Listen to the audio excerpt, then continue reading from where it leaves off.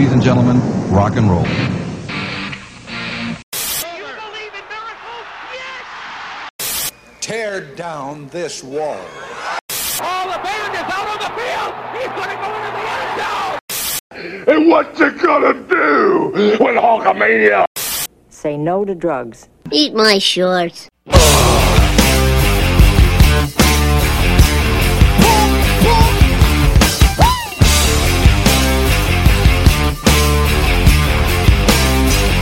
Come on!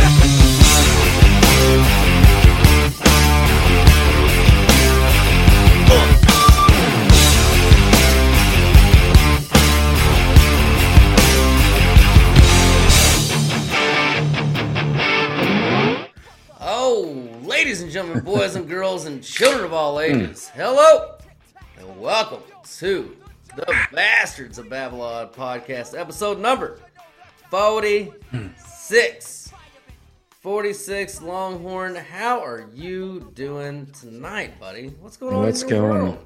Yeah, what is going on in the world? That's what I was going to ask you. I mean, I just spend so much time working. Sometimes I check out, and by work I mean just sleep a lot, kind of take some naps. Yeah, no, like I don't know. Let's just jump right into it. I wanted to talk tonight about if we all remember the name Abigail Schreier, and if you don't remember Abigail Schreier, she's the one that wrote the book 4 years ago called it was the trans book that blew the lid on trans. Son of a bitch, I can't remember the name of it, but I'll think of it in a minute. Anyway, she blew the doors off the trans and what it's doing to kids and all that, and that kind of started that controversy and got parents notified and all that stuff. Well, anyways, she wrote a new book, and this one it's kind of controversial also in a different way. I haven't read all of it yet, but I'm getting into it. But it's called Bad Therapy, and it's about how this generation of kids, we already know they're over medicated, and a lot of that comes from being sent to therapists, psychiatrists, psychologists, and they're just getting over therapied. And every little problem that a kid has now at very young ages, parents are just sending them off to the therapist. Any little problem they have, like grandma dies, normal things that kids have to deal with, normal things, they're getting sent to therapy. It's really interesting, some of the things that she's gotten into. Do you remember that Louis C.K. bit where he was talking about the goldfish? I think I remember something about that. Remind me. He's talking about, kids, they got a goldfish, and the goldfish, of course, died.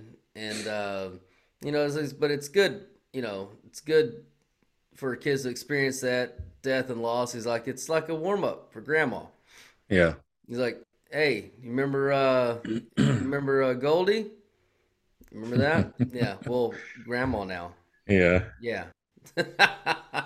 Yeah, it's funny you're laughing at that, but that's kind of like that's a little bit what the book is about, and how these kids, they just have and it's kind of, and she goes into kind of how it's their failure to launch. It's why you have kids now that it's a new thing with kids now. It's hard for people our age to understand this, but they don't want to get their driver's license when they turn 16. That's a lot true. of them don't want to leave the house when they like these kids are. They've been taught that every little problem they have, you've got to, it's a real issue. Like every minor thing that's not even really a problem is a major problem. So, as they become approaching adults, they don't want to, because they are scared to fucking death. And the 2020 book she wrote, Irreversible Damage. It was about the damage being caused to young kids, convincing them that they were, maybe they were actually a little girl trapped in a little boy's body. That's the one she wrote in 2020. They got a lot of flack. This one's going to get a lot of flack too. Like I said, in a different way. I think you're going to get massive pushback from women in this, like dads, like fathers, men. They're going to be like, yeah, I know. That's what I've been telling my dumb wife, that shit all the time. Like when the kid falls down, you tell him to shake it off. Get up, you're fine.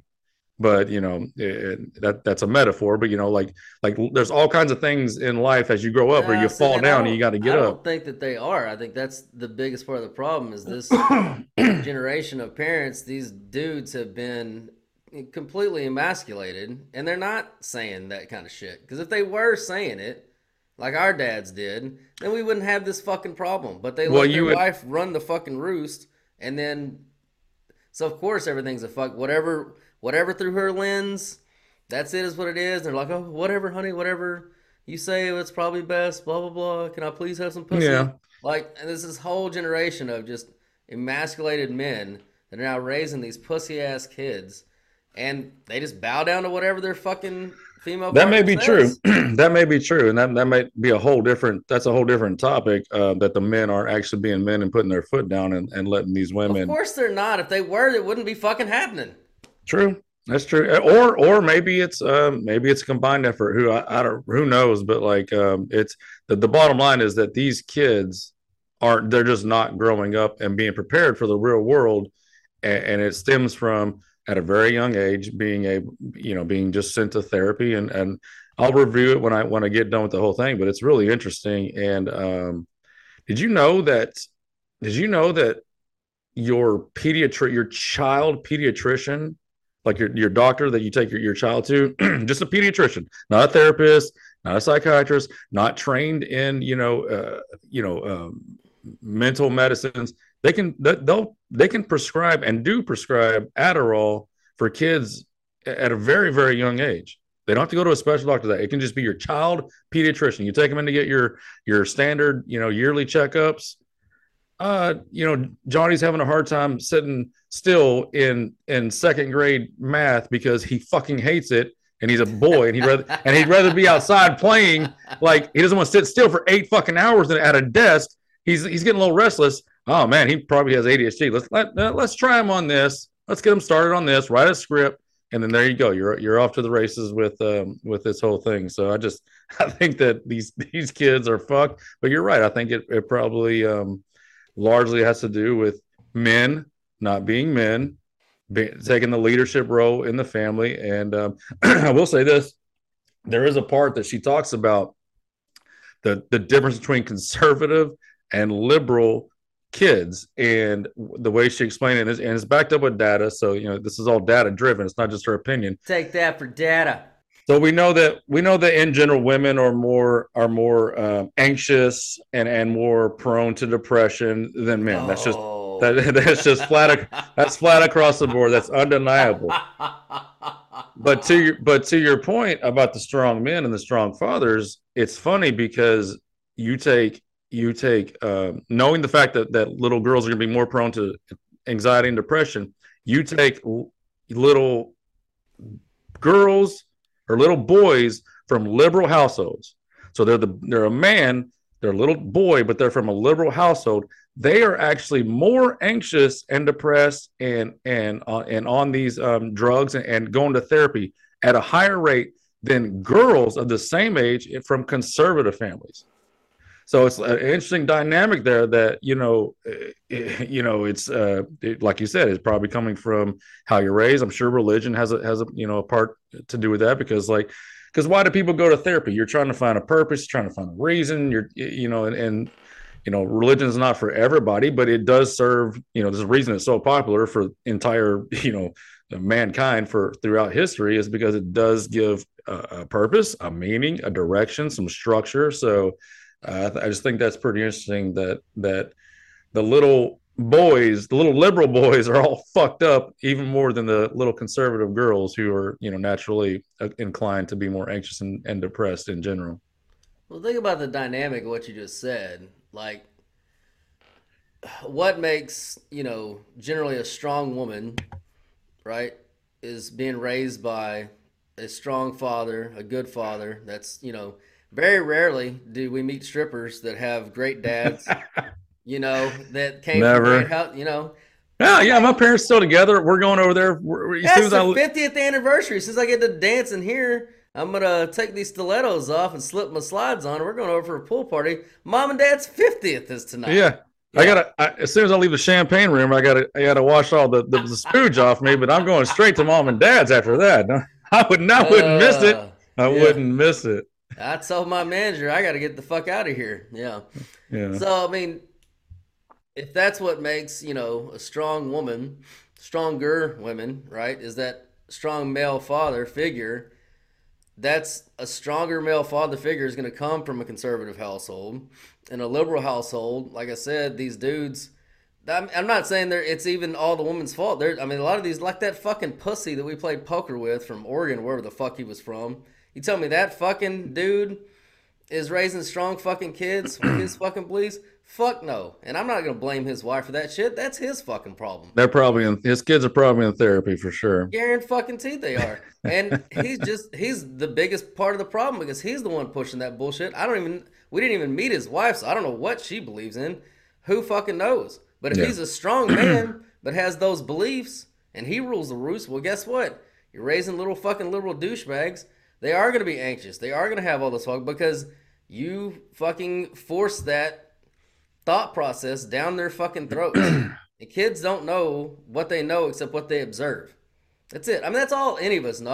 Obviously when you get older and you have options to read and study and do independent thinking and, when you get a chance to live life for a while, you kind of see what works and what doesn't, and what's bullshit and what's not. But, and that goes. That takes time, though. That goes for religion and everything else. But as you're molding these little kids, of course, I can believe that a little boy from a liberal household, which most, of those do have pussy ass dads that the mom rules the roost, or pussy dads, or they have those fucking dudes like that asshole from Oregon that we played poker with. That we kicked the shit out of him, took all his money.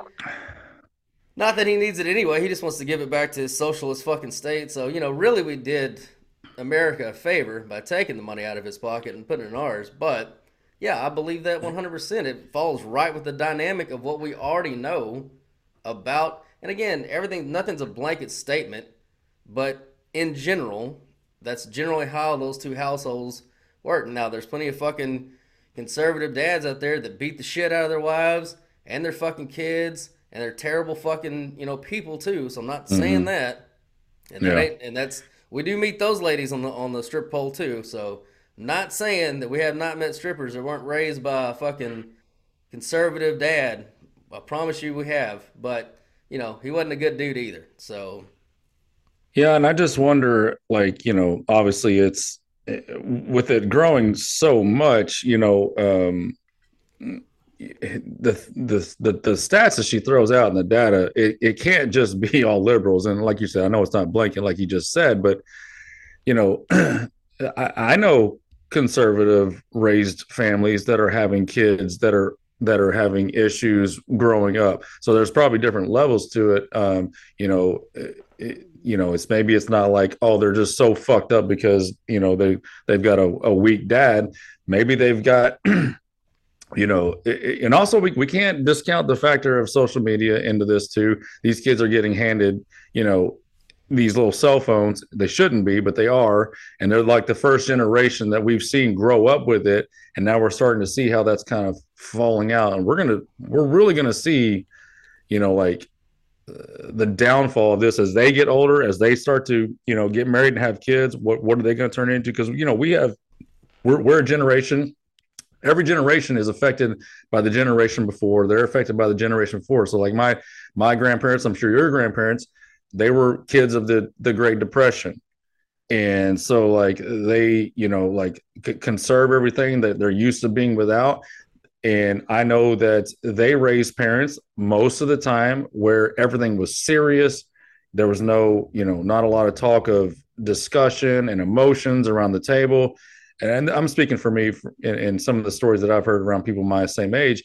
And that got handed down from our parents to us in kind of like no emotions type of way. And then they went through the 60s and the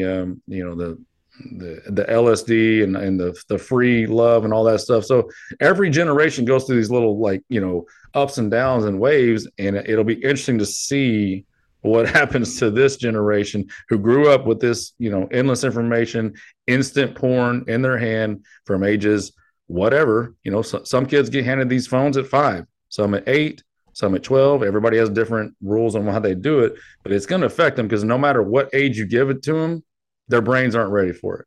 You know, there's just no way. Yeah, and the weird thing to me about this and the driving thing hits home the most to me because that's the part that I can't fathom. Because man, as soon as I turned 15 to get my learner's permit, I was fuck. I was like, fuck yeah, I was ready to take the Right. test, got the shit. You know, I saved all my money from all my birthdays my whole life, put a down payment on a truck, went to work, got a truck. I mean, immediately I got to get the fuck out of this goddamn house. Like that was my only fucking mission in life between ages 15 and 16 was get the fuck out of this fucking house. Okay, so now then why do you think it's not now? Well, it's weird to me because thinking about what you just said through generations ago, like every generation has their point of rebellion, right?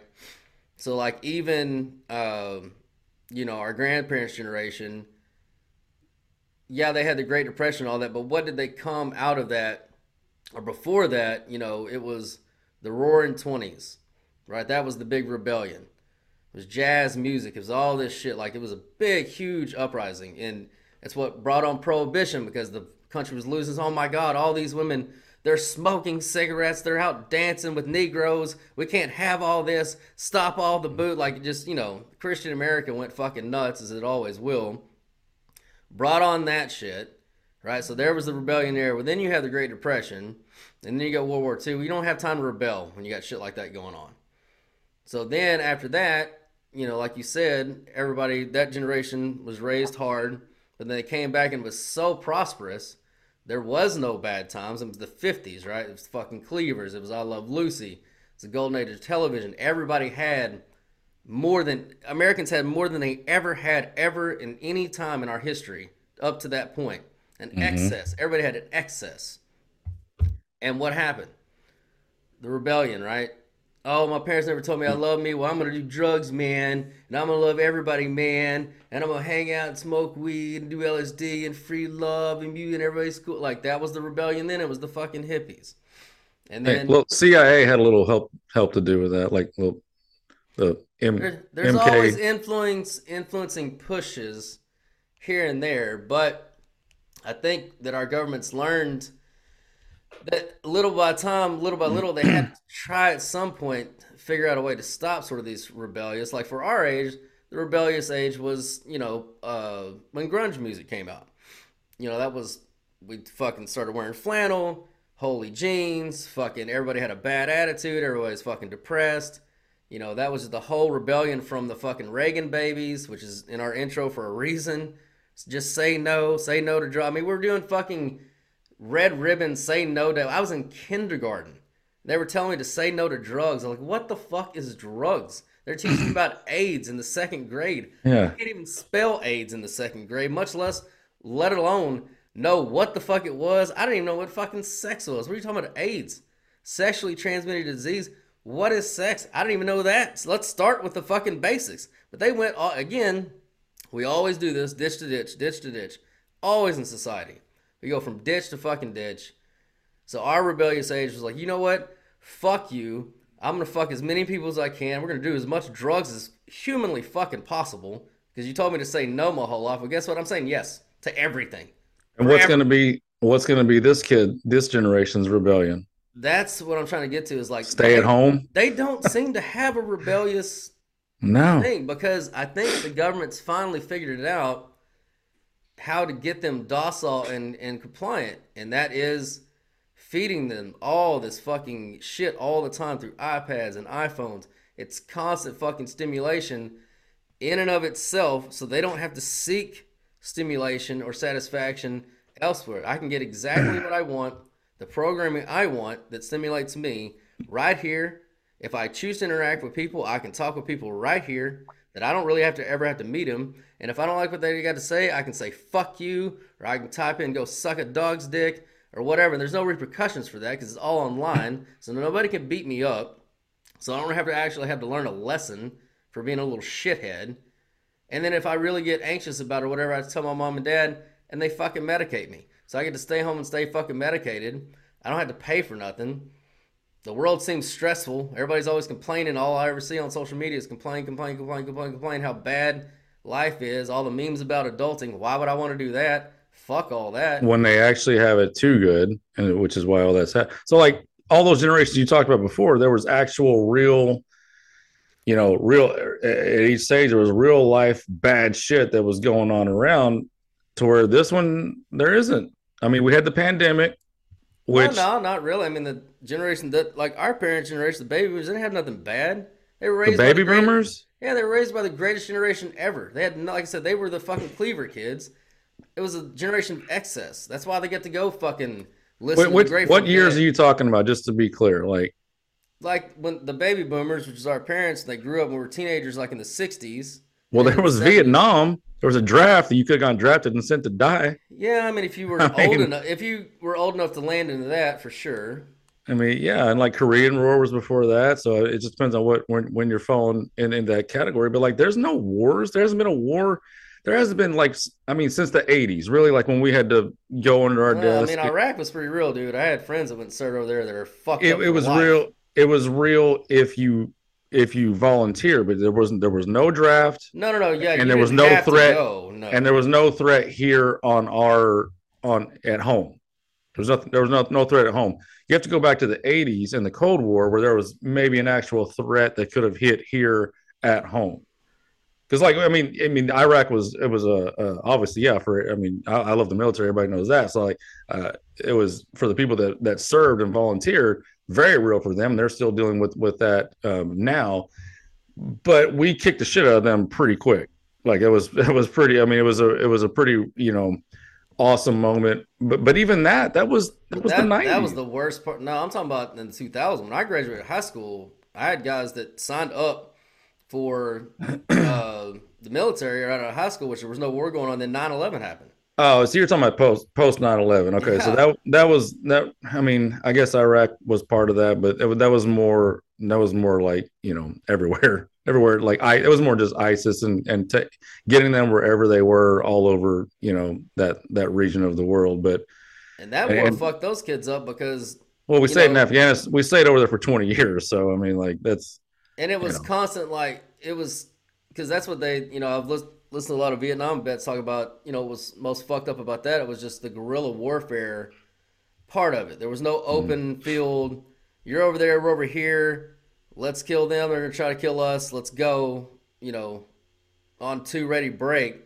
It was at any moment in time, somebody's going to get blown the fuck up by a landmine. Somebody's going to get fucking, there's mortar dropped on it. And that's how that was. I mean, you've seen the fucking movie American Sniper. That dude's lived in constant paranoia and fear trying to tour all those buildings and clear those fucking cities building by building by building at any fucking time. At any moment. It could be your last breath. And those kids live with that every fucking day. That's that mental warfare. That's the shit that fucks you up. There's a part in that book actually about that too, and she talks to Navy SEALs about anxiety and PTSD as they come back from the serving, and it's weird because Navy SEALs on average are way less PTSD than your just average serviceman who has been deployed and been in hot zones.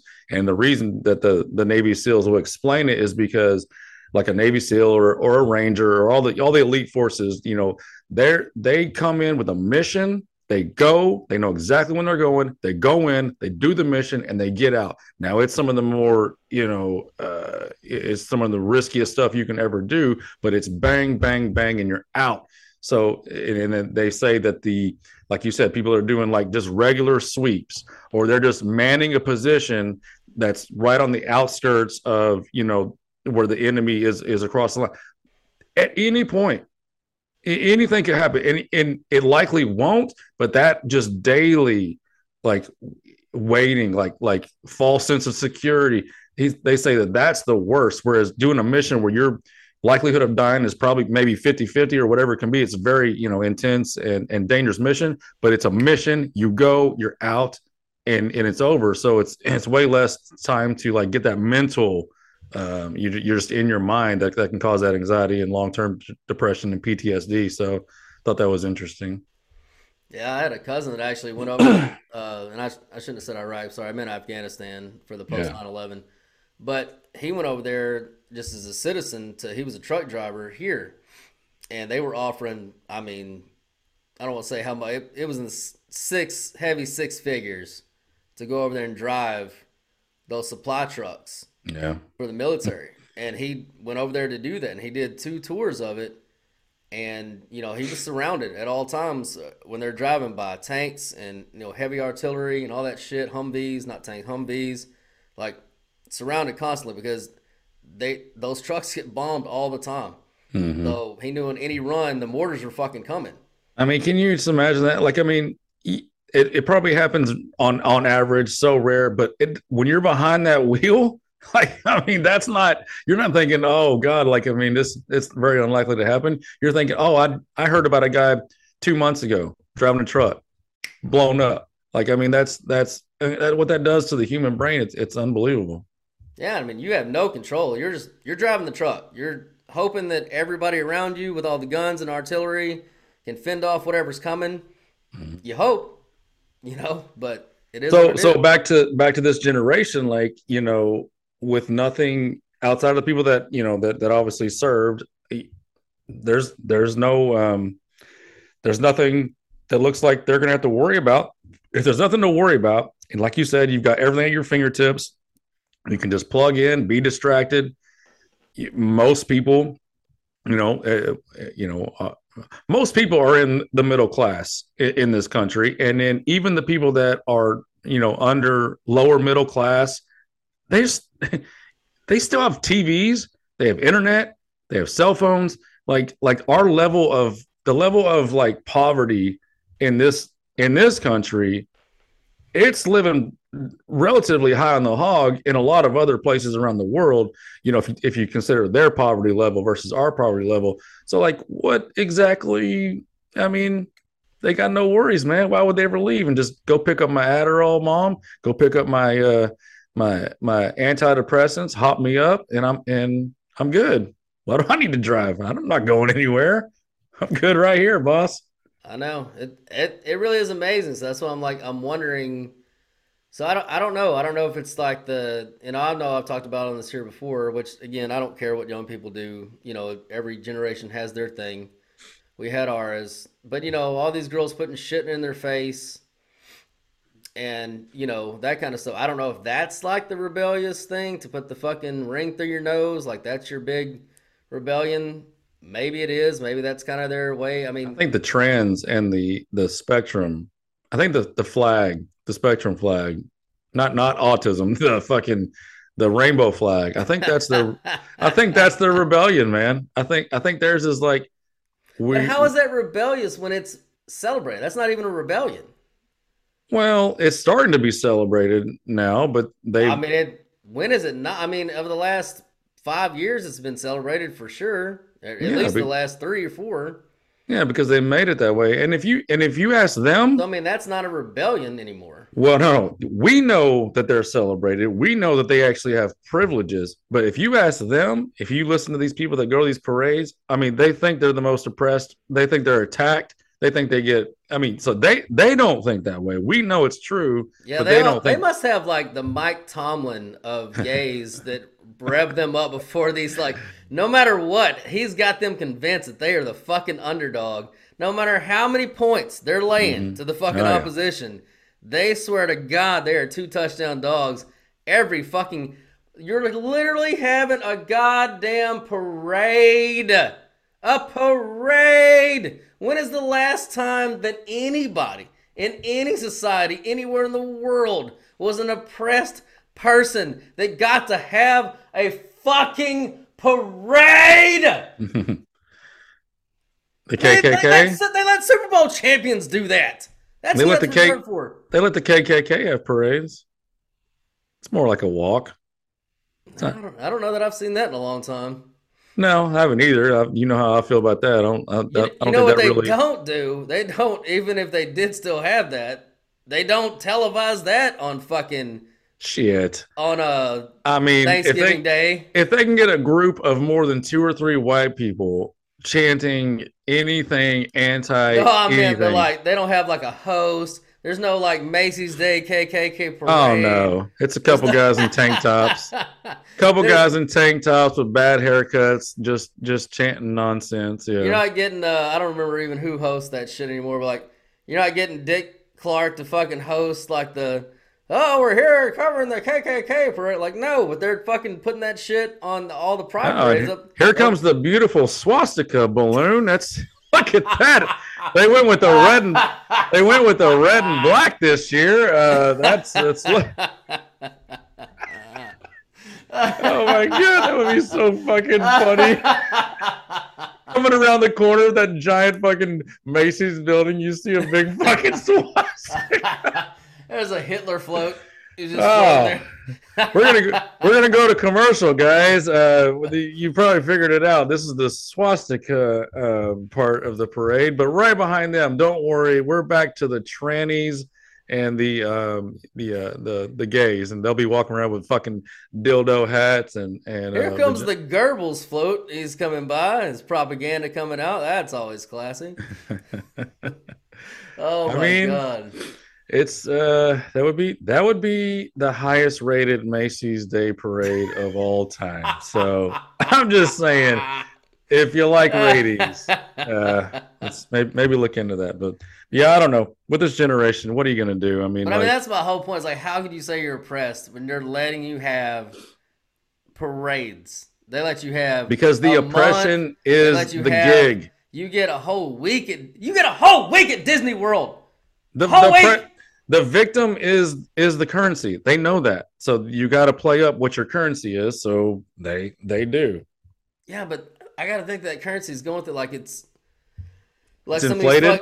The currency is inflated. I mean, it's fucking got to be crashing through the floor at this point. It's like some of these fucking crypto coins or whatever the fuck that, maybe start off good and they gone. Like it's worth nothing. Like that currency is worth nothing.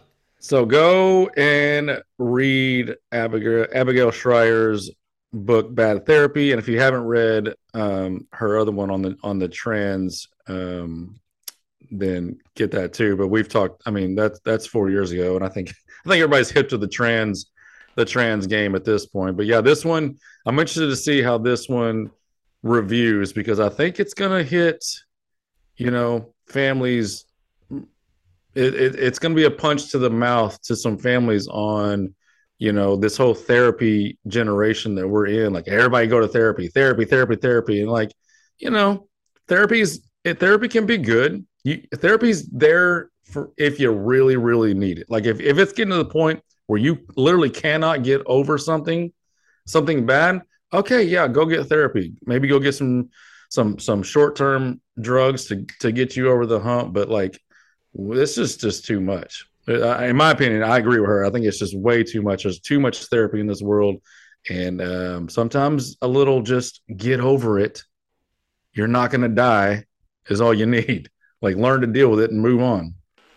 Yeah, I think therapy is another one of those things just best reserved for adults. Like, right. Probably not every adult that goes to therapy really needs to, but like if you're an adult and you're paying for it and it helps you, if it helps you be a better person, helps you be a better dad, helps you be a better mom. Just to be clear, this book it's about the kids in therapy. She's just to be clear. No, I know you're not anti-therapy. I'm just kind of restating that like if it helps you as an adult be a better person, then by whatever you have to do, then do it. If going to church helps you be a better person, go to church. If not going to church helps you be a better person, then don't go to fucking church. Like whatever helps you be better to other people, just do that.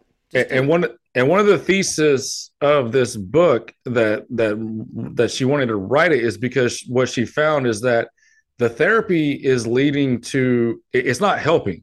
It's like these kids are getting worse. They're becoming lifelong patients and they're not getting better. And what she's finding is that it's leading to more. The therapists they're digging into things and they're creating more problems, in her opinion, backed up by data, than they are solving. Wait. You mean the people that you pay money to talk about problems? Exactly. Create more problems, so you have to keep coming back and talk to them and paying them more money? Exactly. And what she says is that like when you have real like schizophrenics, okay, that's a real thing. That's something that they need. That's debatable. Well, whatever. We at least can agree that there's something wrong with them, obviously.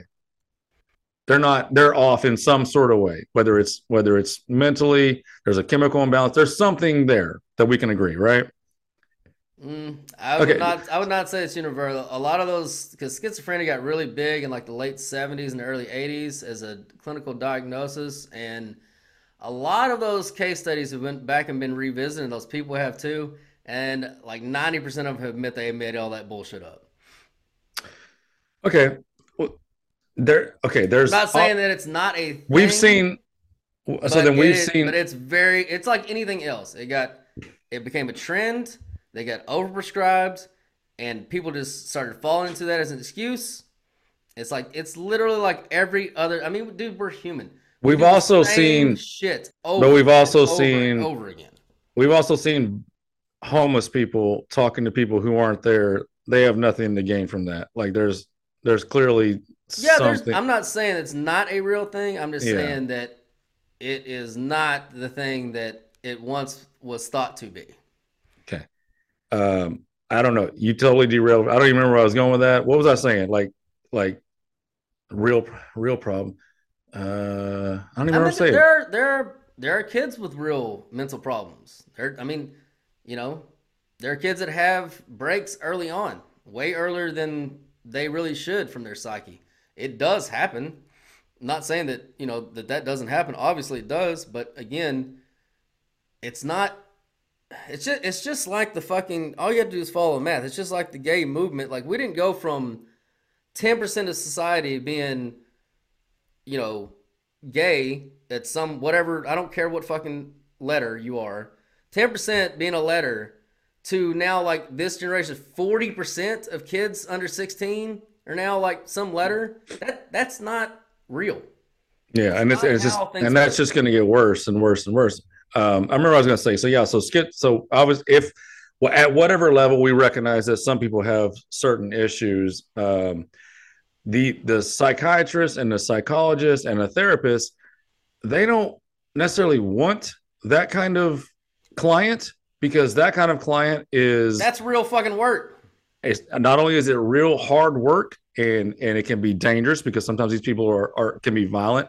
It's pretty quickly diagnosed in one direction or another, and you're either sent to a hospital, you're sent, you get put on drugs. The lifelong patient of a 6-year-old that comes in because he's having a hard time dealing with a divorce or just whatever random example, that's a lifelong client of just talking. We're gonna go in every week. We're gonna talk to therapists. It could go for 14 years of, I just go and talk to my therapist so that I can have, that it keeps my mental balance. Like, and the more you talk to someone like that, they're going to keep digging in. And more you dig in by a relative stranger, these aren't people that know you. Like it can lead to more problems. And I remember listening to Jordan Peterson one time, and he talked about, because there's a debate also with the over drugging of people, like the drugs, like the Adderall and the antidepressants and all these things. There's a debate there too about, like, do these people really need it? Are we overdosing? Our parents are responsible for the biggest opioid crisis in the history of this fucking country. So yeah, you communication and talking about it, and that's how we get to, like, if we find out if we're doing it right or wrong. But I remember Jordan Peterson talking about, the point of therapy is to have your subject, your client, figure out on his own, through your kind of nudging and kind of molding through conversation, what his problem is on his own. So you're kind of like, you're directing conversation, you're molding, you're asking questions about what he's going through or what they're going through. You're digging in, and how does that make you feel? Well, but the conclusion is, you want your client to figure out his own problem he thinks it's on its own, he thinks he came to it on his own, but it was through some nudging from a good therapist. That way he's learned on his own. That, the way he explained it is like, I can tell, Jordan Peterson, he's seen a million clients, he's seen a million problems, he knows the answers like that. But what he said is, I can't just tell someone, go home and do this with your wife, or go to your job if you're having problems with your job, go do this with your job and your boss. I can immediately fix all those problems, but you learned nothing. So going forward, you're just always going to come to me to come. I fixed your problem with your marriage, that one problem. I fixed your problem with that one issue at your work. I need you to learn on your own through conversation on what is it that's going on, and you need to figure out how you fix it on your own. Because then, if you can fix that one problem, you know how to take that through future problems. So a good therapist still is amazing. It can be amazing, but these hacks that we have now in the therapy and the drug and the pharmaceuticals are a big part of this too. Like the more candy they can hand out to these kids and get them hooked, they become lifelong patients as well. So pick up the book. It's going to be a good one. I mean, that's really just, that comes back to, a general principle of leadership and really just the human psyche. A good leader or a good boss knows the solution to the problem. Yet he'll gather his, people underneath him and say, "Hey, here's a problem. Who's got some ideas? Here's our problem. This is our end goal is this. How do we get from A to B?" You already know what the answer is, but you want them to say it. Yeah. Because if they come up with a something again, you have to nudge them. Because sometimes they start throwing off ideas. You're like, God damn it! You're thinking, like, what the fuck are you talking about right now? But you just let them talk. You're like, that's not bad. But what about this though? What if we went? What if this happens? And then eventually you fucking get that ping pong ball right in the fucking center where you wanted it the whole time. But they come up with your solution that will work. But because they came up with it, now they're bought in, they're invested because now it's their idea, and they'll make sure it gets executed. It's the same fucking psyche. Is just like, if the person figures out their problem themselves, well, I figured this problem out myself, so now I'm invested in the solution. If you fucking tell me what my problem is, maybe I fucking go try to fix it. Maybe I say, you know what, Longhorn don't know what the fuck he's talking about. He can go fuck himself. I don't have that fucking problem. They can easily reject somebody else's evaluation of them. But if you lead them to evaluate themselves, even though you know what the problem is, you get them to say it out of their mouth, then they're invested in it because they've figured out their problem. So now they can go fix their problem. You've given them all the power back mentally. So it's a good, I won't call it a trick. It's not a trick. It's just it's a psychiatric ploy to get people to buy into an idea that or solution will work. It is the solution. But again, if you're handing out solutions, you're going to get 50% buy-in. Take it back to the business world. If I got a team of 10 people to say, hey, we got to go from A to B. Here's what we do to do it. Of those 10 people, I'll get 5 to buy in and execute. And of those 5 people that want to buy and execute, I only really have 3 of those that are talented enough to actually fucking do it. So now I've got 2 fucking retards trying to execute my plan that can't fucking do it. I got 3 guys that can, but 3 out of 10 ain't good enough to get it actually done. And the other 5 are saying, you know what? Bo can go fuck himself. He has no idea what the fuck he's talking about. I think we should have done that. And we're going to stand back and watch this fails. When it fails, we're like, see? Told you, we should have done this. And that's just how that fucking works. So you have to let them come up with the solution that you wanted them to the whole fucking time. Yep, I agree with that. And these kids that are having a failure to launch and failure to grow up, if we get 4 more years of Joe Biden, there might be some serious growing up that's going to have to go on over the next 4 years following that, because you might get drafted into some sort of service at that point, which, that you still have to register when you turn 18 and you're a male. Or do the females? I don't think the females have to, but the males have to register for. Yeah, you've always had to do that. Yeah. So, hey, Kids, it can happen. Okay, that's the reason you fill out that form when you turn 18, because they got your information. We got your number. We know where you live. We got your papers. Got your papers. Yeah. If the shit hits the fan and we end up with boots on the ground all over the fucking world, then guess who they're calling? They're not calling me and you for a couple 40-year-old dudes. They're calling you 18-year-old lads. They can call me and I'll say wrong number. Shit. And call me, strap me up. I'm gonna go get me some. Wrong number, motherfucker. Go get some. That's what I'm gonna do. Yeah. Well, I don't want to get into the Biden thing I want to talk about. We don't have enough time left tonight. But what you got? We did talk about church a couple times. So this time of year is actually my favorite time to go to church because it's Lent. I am Catholic, and we do the. I'm not a big fan of the music in church. Just not. Not your church. Fuck no. No, not any church. I like my church's music, but no, I'm just not a you big fan. You don't like worship gospel type like. Nah, everybody can just shut the fuck up. Nah, I love it. All right. But right about now, we cut down on the music and we do a lot of the old Latin chanting, which is like, that's one of my favorite things. It's real somber and I don't know. To me, it just kind of, it hits harder to me for whatever reason, but that's just me. But I was in church last Saturday and, it's been real fucking hot a little early here. So far this year, and dude, it was so fucking hot in there, and I'm just thinking the whole time, like, did everybody not tithe? Can Jesus not pay the AC bill? Can we not fix whatever the fucking timer is on in this? I mean, we're all in here sweating nuts. They didn't have the AC on? Fuck no, it was so fucking hot. I'm like, dude, why? And if you ever notice that, like in church, like they're not hip to the season changes. Like they're way too late to put on the fucking heater, or they're way too late to put on the fucking AC. I swear to God, like every Easter, there's some old lady falling the fuck out in church because it's too fucking hot in there.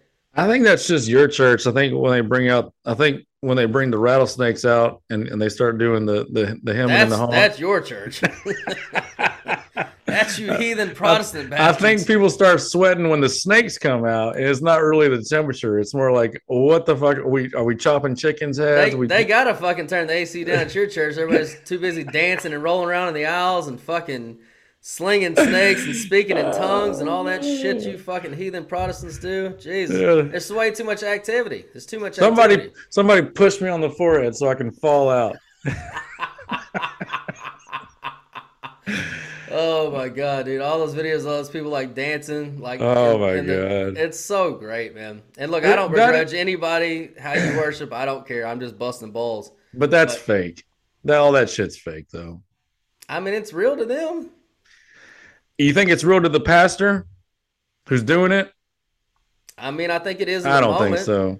I don't look there is, we just happen to live, or, I do more than you in a very close proximity to one of those not Joel Osteen, but there's another one that's real close to me that's nationally known. Jesus wants you to have them popsicles. He said Jesus wanted him to have that G5 airplane. There's a clip Jesus wants me to have that new G35 airplane.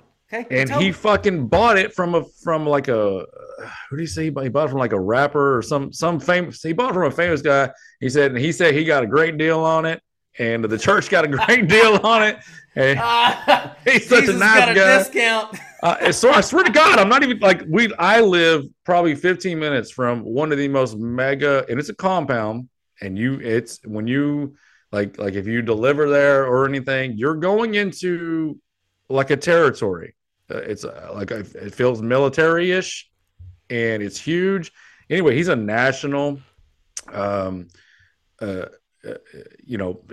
TV, he does, broadcasts on TV in front of a camera, kind of like we are right now, talking to people all around the world. I mean, he's one of these guys right around me, and that guy, he's a snake. He's just the worst part of it. And so, and like I've seen videos of him doing some of that bullshit. Maybe the people he's doing it to, maybe they really do believe. I mean, I guess there's if I don't know, if you feel the spirit. I think in the moment, your mind can convince you anything is fucking real, like in the moment. So in the moment, yeah, obviously that's. But all that guy that's walking around doing the touching shit, that dude's so full of bullshit. Did you ever see that movie with Steve Martin? Was the traveling pastor like that? I don't think so. Oh my god, I can't remember the name of it. It was fucking great though. So his whole bit was he traveled around the whole country. He was famous, this famous pastor, and he had these huge revivals and these big tents, and then the whole town would come out. When he came to your town, and preach in front of the entire town, thousands of people. Leap of Faith. Yes. Oh, so fucking great. So they played all these games. 1992. Oh, it was such a great movie. They played all these games. So they'd have like words. They'd make bets like, okay, here's my word, and then like you got to work this word in the sermon, this word. So everybody gets to put a word, and that ridiculous shit, and he had to find a way to work all these words into the sermon. Or he owed him money. How have I not seen this? I don't know how you didn't see it, but it's great. I mean, when he's like doing the praise thing, it shows him like groping women's asses. Oh my God! Oh, praise Jesus! He's got a hand here, and he's got a hand on the ass. He squeezes them. He's like, "Oh, Jesus is with you. He's with me too." It says it's based on true events. Is that true? I have no idea. Like we just talked about. There's lots of those real. Yeah, there's lots of those guys. I guess you could say that. Yeah, it's so great. It's a whole traveling production. He's got a production team behind him. They're talking in his ear the whole time. I mean, you and I have done the live like TV and radio shit. You got somebody in your fucking ear. There's like, all right, you got row 3, seat 6, Mary. Mary's got this. He's like, I'm feeling Mary. Is this Mary? Oh my God. Her husband just left her because they would get like these. You'd fill out information cards. Yeah. So they'd pile these shits together and they'd go through them, and then they'd read names out to him as he's going through, and he's just pulling people out of the crowd. He's like, Mary, you're having a hard time. Your husband left you. Is that right?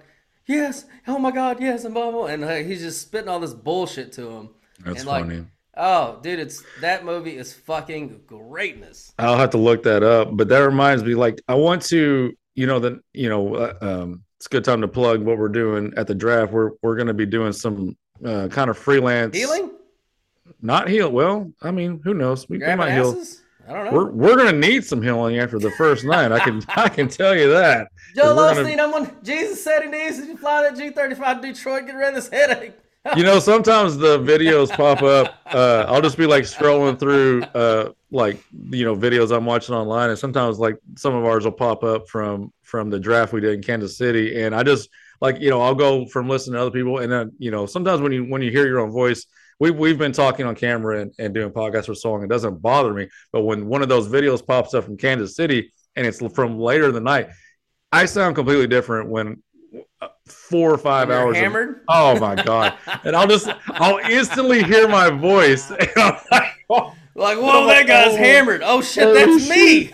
I'm like, oh wow, that is not how you sound. But what I was gonna say is like, I thought about doing, since we're gonna be doing some, freelance reporting when we go on these trips and stuff, and just bringing some content to 105.3 The Fan sports station in Dallas.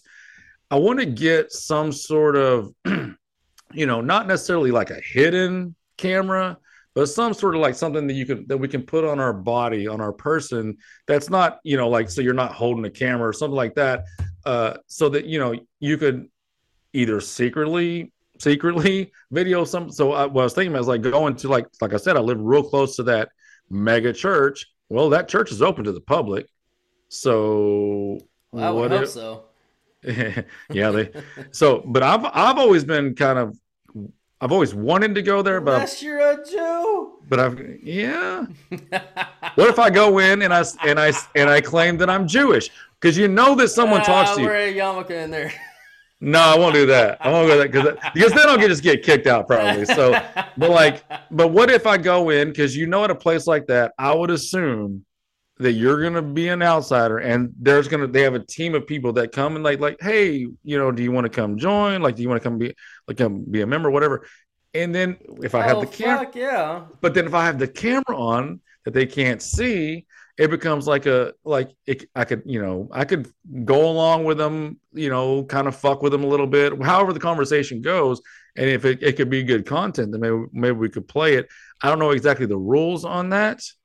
Yeah, per be careful se. on that one. I know there's some, every state's different too, so you gotta look into that. But at a place like that that's under that much scrutiny, it can be I'm curious. So, anyways, long story short, I want to get some sort of technology where we can get some cameras that like a police cam, it's just something like that can record, and we can be more proactive with something like that. And maybe I get abducted and put into a snake church, and I don't know, we'll see how it goes, but it sure as hell would be fun. And I'd be like, hey, I have been watching this preacher heal people forever. I may or may not have monkeypox, or they haven't really identified it. I'm just curious if you're trying to get some healing, huh? I need him to heal. My dick is full of monkeypox. Okay, can he touch it? Can he touch my dick and cure it of all the pox? I don't know. So I think it'd be funny, and just do a complete deadpan and like, I'm dead. That was serious. my next question. Is like, what would you play? Would you go along with it? Or would you just like, I don't feel nothing, bro?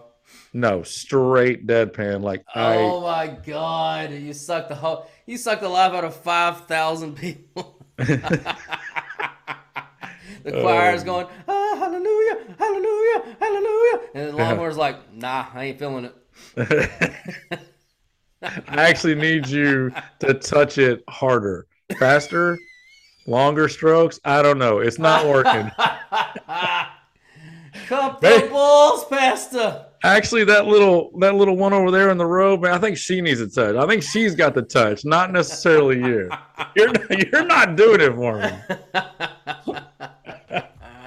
Oh man. Oh my god. Yeah, that'd be fucking. I don't know why like Jackass didn't do some shit like that. That would have been fucking great. Yeah, they probably could have, but they had a production though. Like they had like multiple camera views and angles going all over the place for the most part from what I saw. Yeah. But they ever I don't remember them ever doing like a single shot hidden camera type thing. Like even when he did his like the grandpa thing where he was like fooling people, like they would have multiple cameras pre-set up for something like that. Yeah, they were like across the street and stuff, and like zoomed in, so people really couldn't tell it was a production crew going on, because there's plenty of times they had to like run over there like, hey, this is for a movie or this is for a TV show. Yeah. Like, don't kick his ass, please.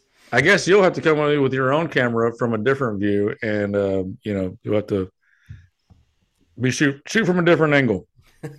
So anyways, like, so what's up with your church? Like, what's the deal here? It's too hot to go to church now?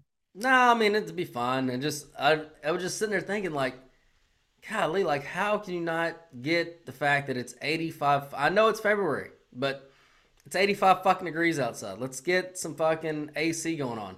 I know there's plenty of money around this joint, all right? Mm-hmm. So let's fucking... I know what y'all make.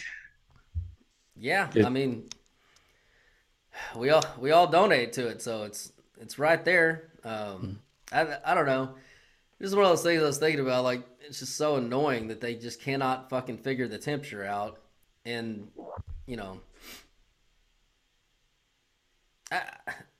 who does?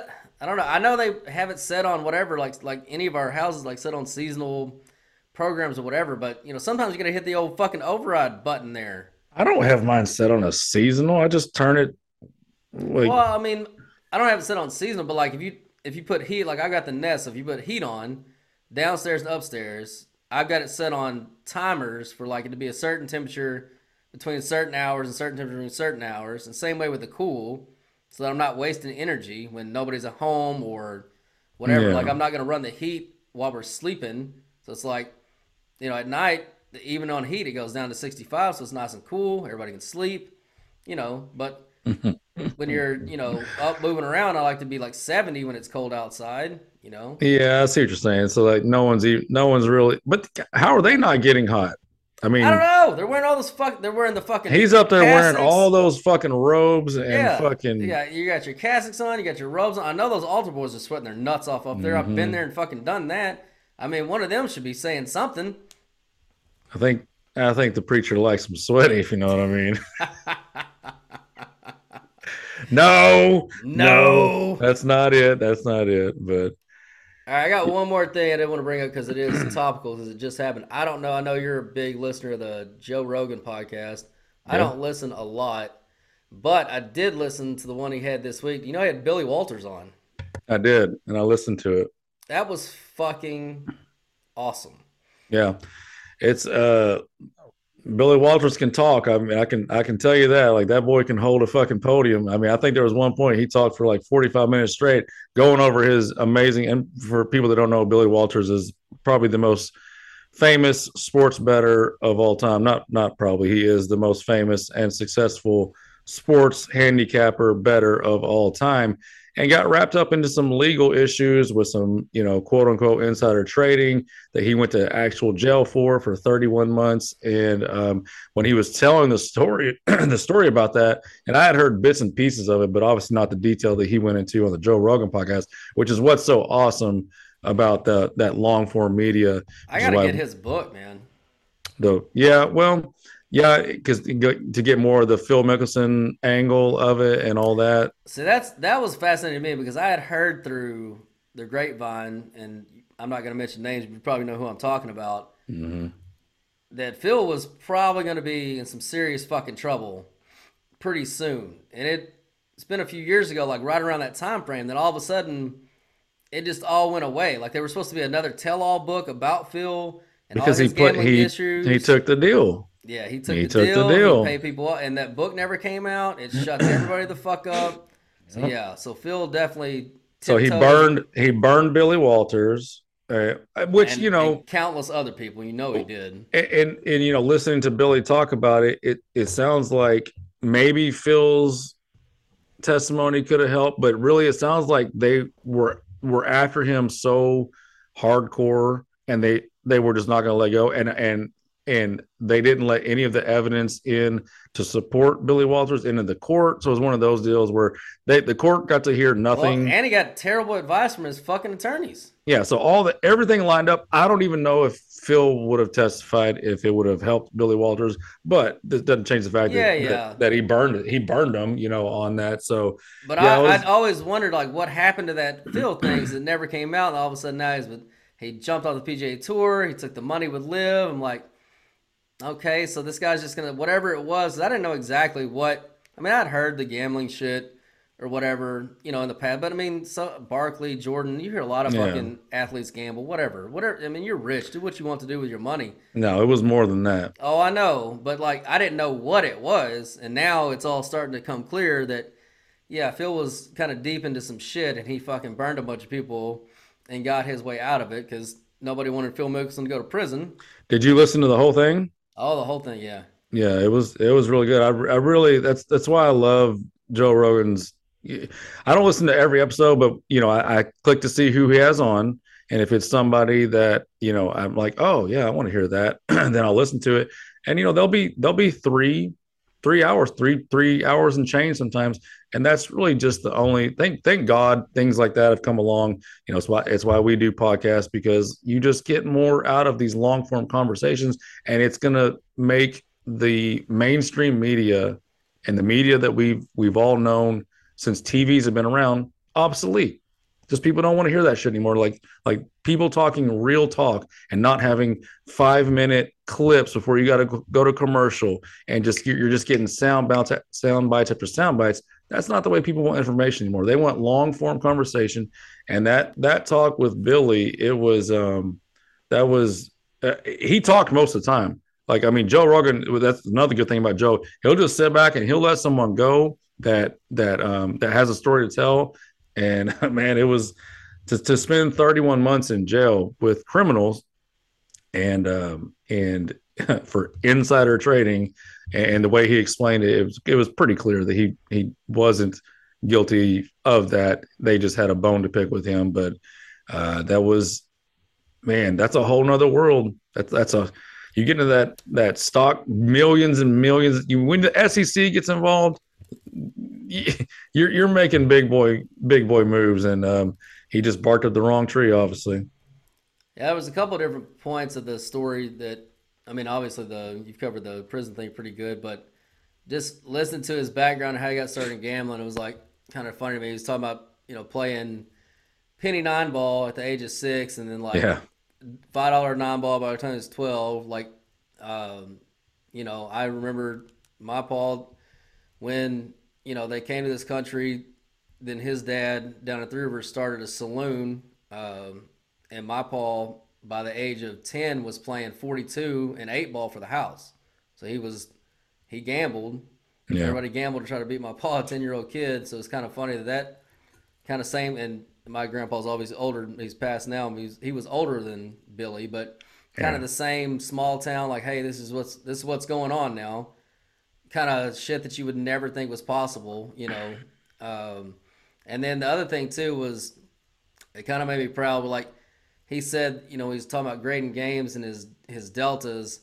Like he doesn't even, if it's less than a point or less, that's not a bettable game for him. Which when we started out, building our power rankings and stuff, I started out if it was half a point. I was like, well, that counts, blah blah blah. But now, like pretty shortly into it, I was like, man, it's got to be more than a point for it to actually count. And so that's the way we've been doing it going, for a while now. But to hear him come out and say, like, the godfather of that, like, and I didn't know that was his system, but just like to hear him land there, like, oh my God, that makes me feel so much fucking better that, it just kind of naturally gravitated towards something that the godfather had done for all those years. Yeah. And I like that he says that over a certain point, every half point over that is another unit worth of bet that he makes. And I thought that his biggest bet ever was on that Super Bowl between Indianapolis and New Orleans Saints. That fucking line, I mean, that was so long ago. That was before we were, doing this professionally. So like that line was off by 7 points according to Billy, which, I'm sure you would have had, numbers that had it close to the same. Like, what do we do? That would never happen now. I don't think that's ever going to happen anymore. There's too many people in this. It's too sharp now. But like, can you imagine like this last Super Bowl we had? I think your numbers kicked it out right around what the number was supposed to be. What if it said, Casey's, or let's say San Fran's supposed to be 10-point favorites. Yeah. Or 9.5. Yeah. Like, what the fuck, man? We would have been forced to make the biggest bet ever and fucking lost.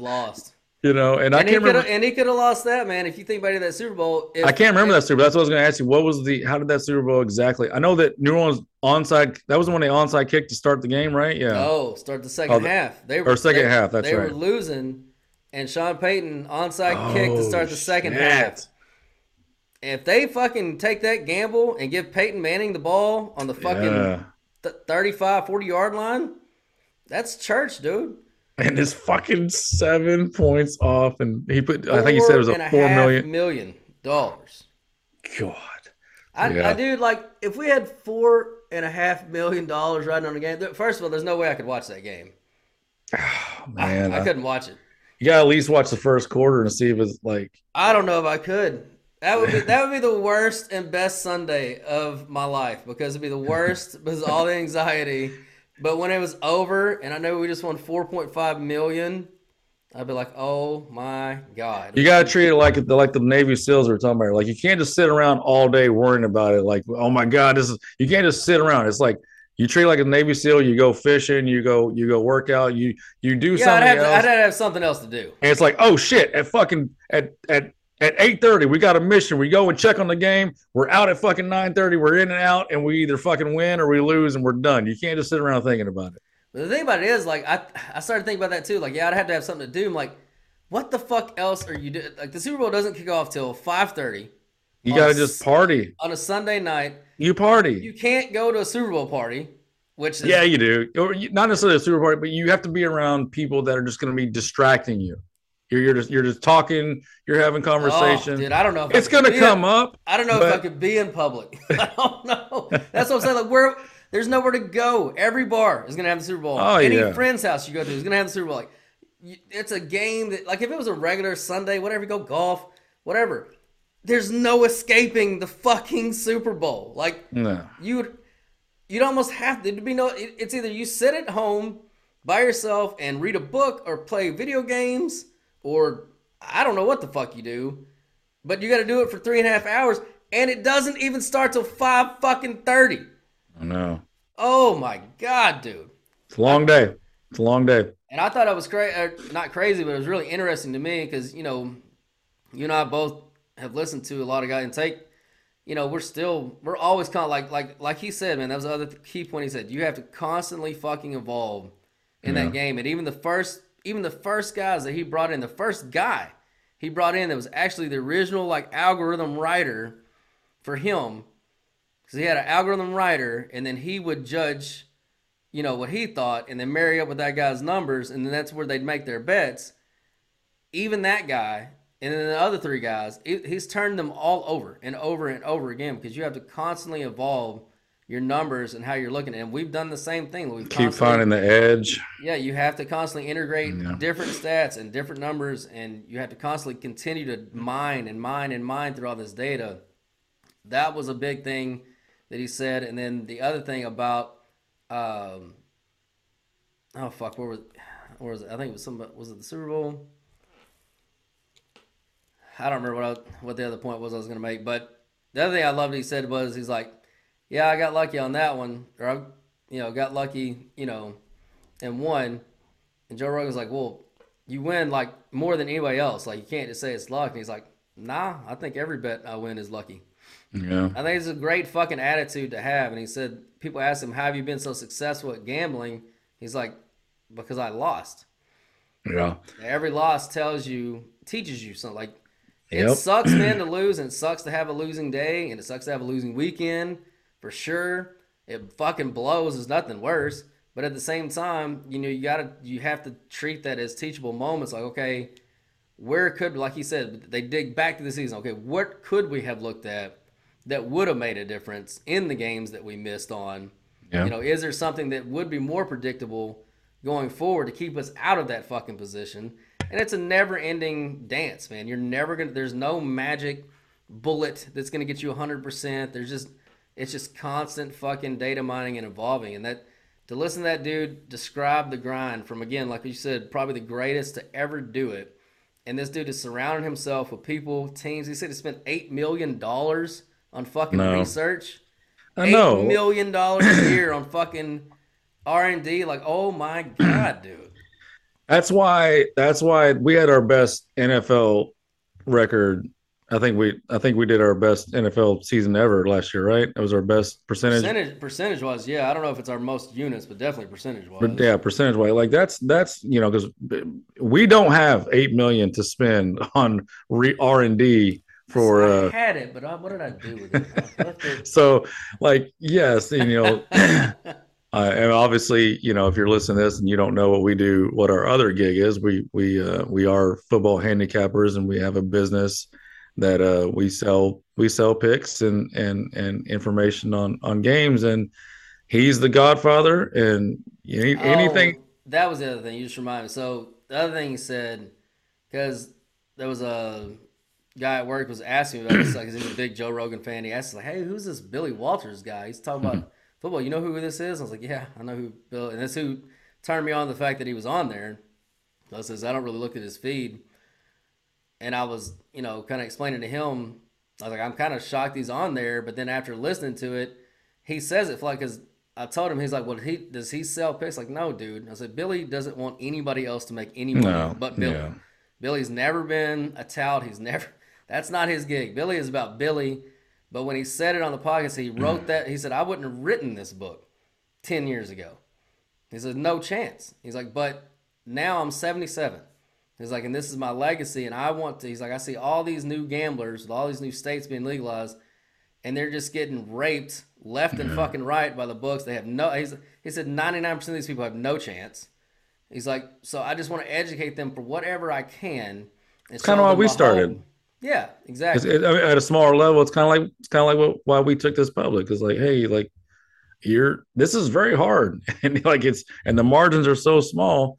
And yeah, And he so said the NFL is literally the hardest game to win on of all the sports. Yep. That's what he said. So that's from a guy that's bet everything from fucking cockfighting to you fucking name it. That dude's bet on it. So yeah, so it's but I mean, like for him to finally come out with that knowledge is like, okay, now that makes sense why he went on there, because he's promoting this book and he is giving up all his Billy secrets at this point because he's slowed down, like he said.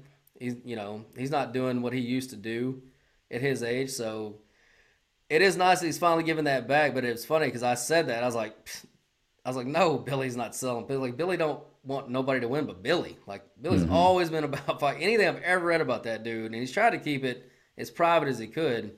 But eventually, you're gonna get famous when you're that fucking good at it. And you run a whole fucking town, and you've got all these people working underneath you, and like the fucking story about the guys going to the airport and getting all the local newspapers. Oh man! Every airline that flies them from every. I mean, just the fucking hustle, the sheer hustle.